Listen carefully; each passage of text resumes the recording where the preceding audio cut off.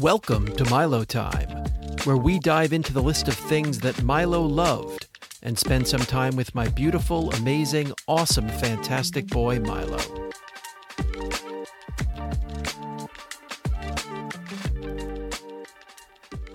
Welcome to another episode of Milo Time. Daryl Kessler along with Lisa Cohen. Hi, Daryl. Hi, Lisa. Welcome once again to Brooklyn. Thank you. And very much looking forward to our activity after recording today, going to see the great comedian Gary Gulman. Yes. Locally here in Brooklyn. I bought those tickets, I think, months ago, and was like, it was one of these things where it got announced. I'm like, I'm just getting 4. I'll find the other 2. Yes. Down the line. But I knew I would want to go. And get some good dinner beforehand. I'm looking forward to it. Yeah, and we're seeing him at Littlefields, I think. Have you ever been there? Have you ever been to Littlefields? It's like a tiny little venue here in Brooklyn. I confuse it often with Union Hall. They're both, yes, kind of smallish and could be standing only, which, I got some comfy shoes on, so right. Should be okay. Yeah, people of a certain age, as we are. Not our age. We are, actually. Need those comfy shoes just in case we're asked to stand for a period of time. Got my back support. Well done. So, as our listeners know, on this show, we look at the ever-growing list of things that Milo loved, and we pick out one to chat about and spend some time with Milo. So, Lisa, I'm wondering whether there's anything on the list today that is catching your eye. Yeah, I'd like to do balloon baseball. Balloon baseball. Such a great subject. So to start from sort of the beginning, in our house, virtually anything that could be used as or turned into a ball was used as or turned into a ball. And when the boys were very young, we would buy bags and bags of those small balloons that you could blow them up into like grapefruit-sized balloons. And we would use those balloons to play all sorts of games. This was before they were sort of old enough to really hurt each other with them. Really hurt each other, or really like play with a tennis ball or even a harder ball. And balloons were like sort of a way to just get the kids running around the house, really. This was sort of when they were very, very young. And balloon baseball was one of our favorites. And to take a step back even further, we moved into this house that we now live in right after Milo's first birthday. So Milo was just walking when we moved into this house. And I remember when we did renovations to the house, we did significant renovations to the second and third floor. For those who have not been here, this is a brownstone. Each of the floors is pretty small, but it is 3 stories. And we renovated the second and third floors in a significant way. The first floor, we said, as the boys get older, we should just leave it as is because they're just going to beat the crap out of it.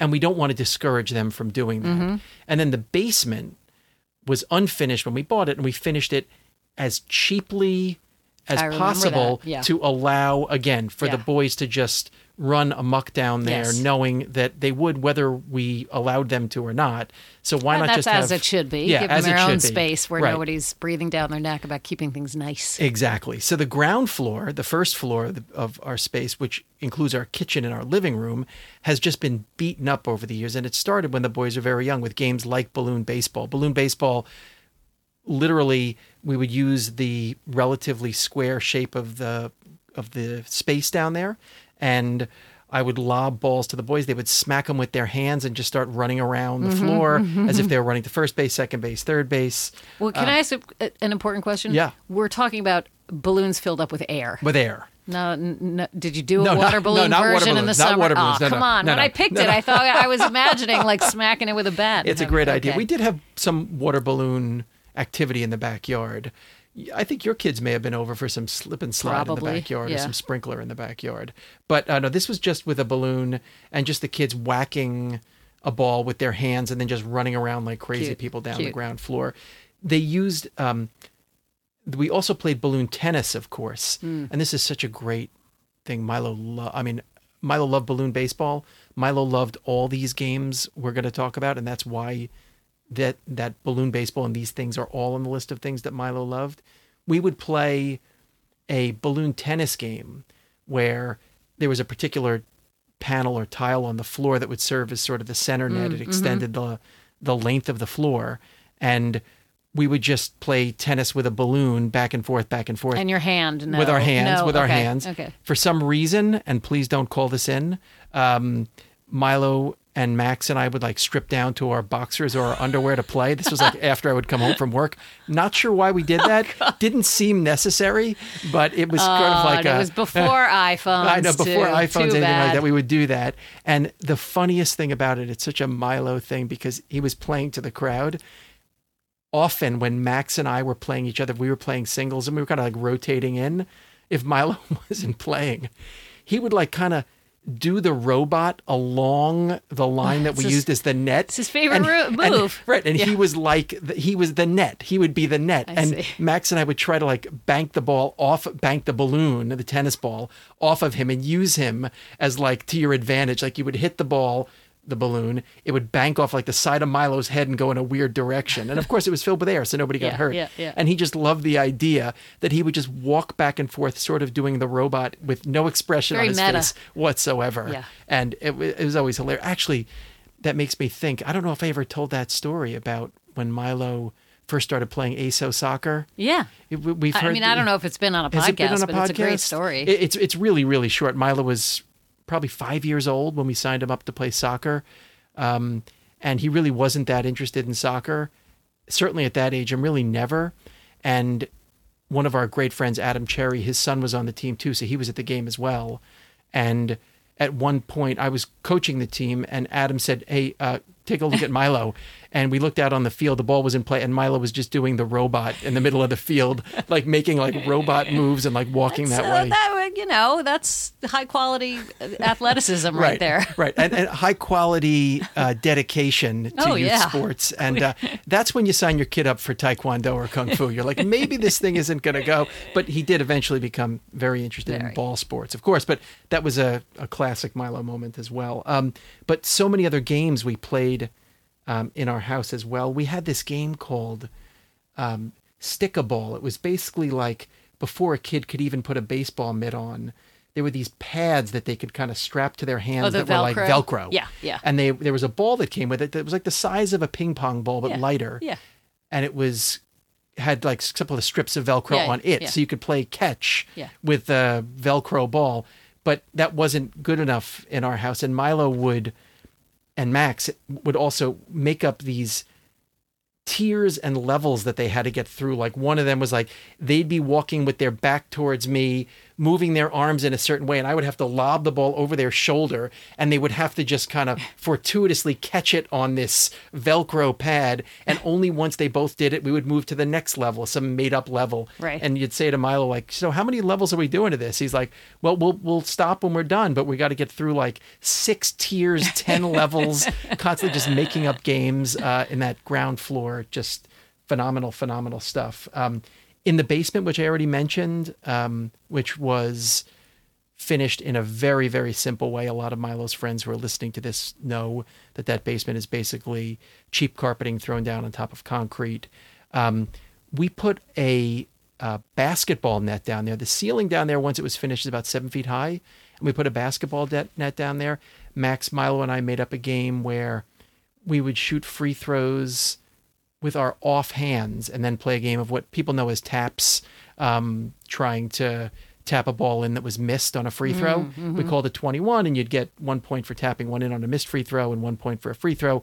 We would do that. There's probably a year or two, and we would do that, 3-4 times a week. We just go down in that basement and play games of 21. We would rotate in. We also played a game called Tiny Baseball. Props to our great friends James Riordan and Pat Riordan, who invented the game of Tiny Baseball, I believe. This was a game played with Wiffle golf balls. And I bought a gross of them at one point, and like a tiny... How many is a gross exactly? 144 tiny Wiffle golf balls, and bought like a tiny... Do any of them live to this day? Or all in the basement. Oh, there's they're like still here. I thought you were going to tell me they were all lost. There's about... No, because we would do baseball hitting practice in the basement with tiny little wiffle balls. Got it. But Tiny Baseball was a game played with a tiny little baseball bat. How...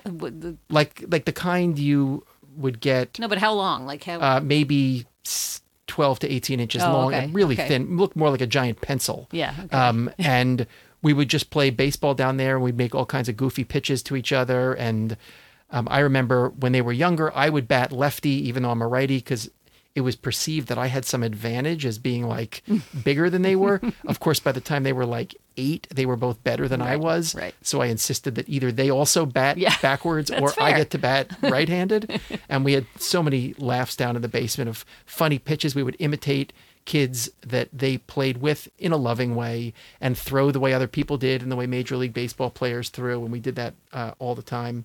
Of course, moving back up to the first floor, Milo probably spent 1,000 hours of his life whacking a tennis ball against the brick wall down there. And for our observant visitors to the house, you'll note that there are a number of bricks that have sort of been haphazardly re-grouted and reconcreted into the wall.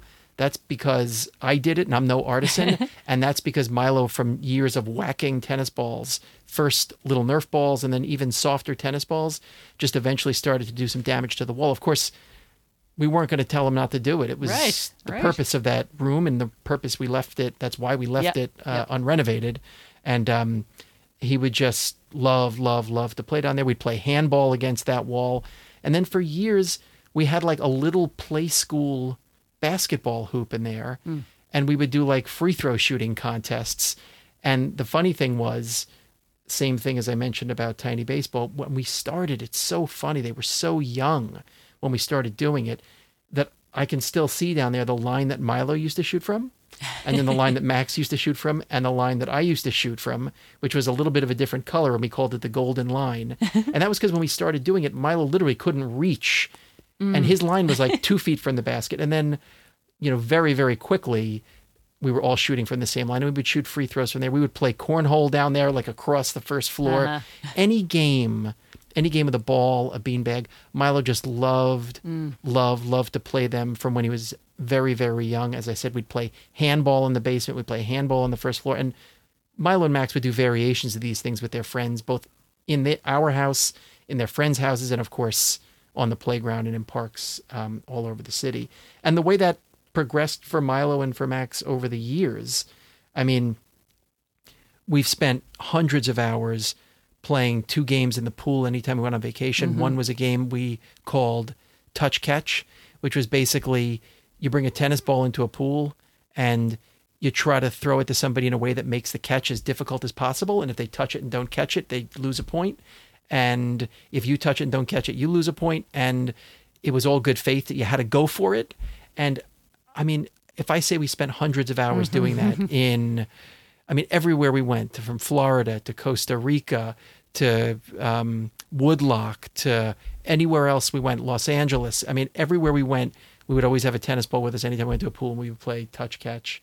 And then, of course, probably a similar number of hours, we would play diving catch, which is I would get in the pool. I'd get fully sunscreened up because I knew I was in for a full day. And the boys would stand on the edge of the pool, and I would just throw them either a waterproof football or a tennis ball as far into the water as I could that would force them to make as elaborate a diving catch as possible. And they would make diving catches, and we would rate them, and we would talk about the diving catches, and we would just spend hours and hours. And we did a lot of it down at my parents' place in Naples, Florida, with Max and Milo's cousins, Zachary and Noah. And again, the bigger picture was what Milo loved. And I think we touched on this in a recent episode too. He just loved playing games. He really loved to play games. Even when he got older and the phone was available to him, he just would prefer, he spent plenty of time on his phone. He really did. He had plenty of things that he did on his phone. He even liked to play games on his phone. But if you would say to him, do you want to throw the ball around? Do you want to do something other than be on your phone that's just a silly little game? He would almost always say yes, almost every time. And that's just kind of who he was. And, great. It translated into, as he got older, loved playing Spikeball and ping pong. And I mentioned handball already. And we're on the beach. Wants to play Kadima. Part of me says that he took after Alana. It was anything to not go in the water when we're at the beach. But really anything with a ball, Milo loved to do it and was always thrilled. And those are just great times, all of those times, really. Just a fun-loving. I mean, yeah. More fun than sitting around. Truly fun, keeping busy, more fun than sitting around. And that's sort of an important part of who Milo is and was. Right. Well, if that's all the time we have on this episode of Milo Time, please join us again next time when we once again look at the list of the things that Milo loved.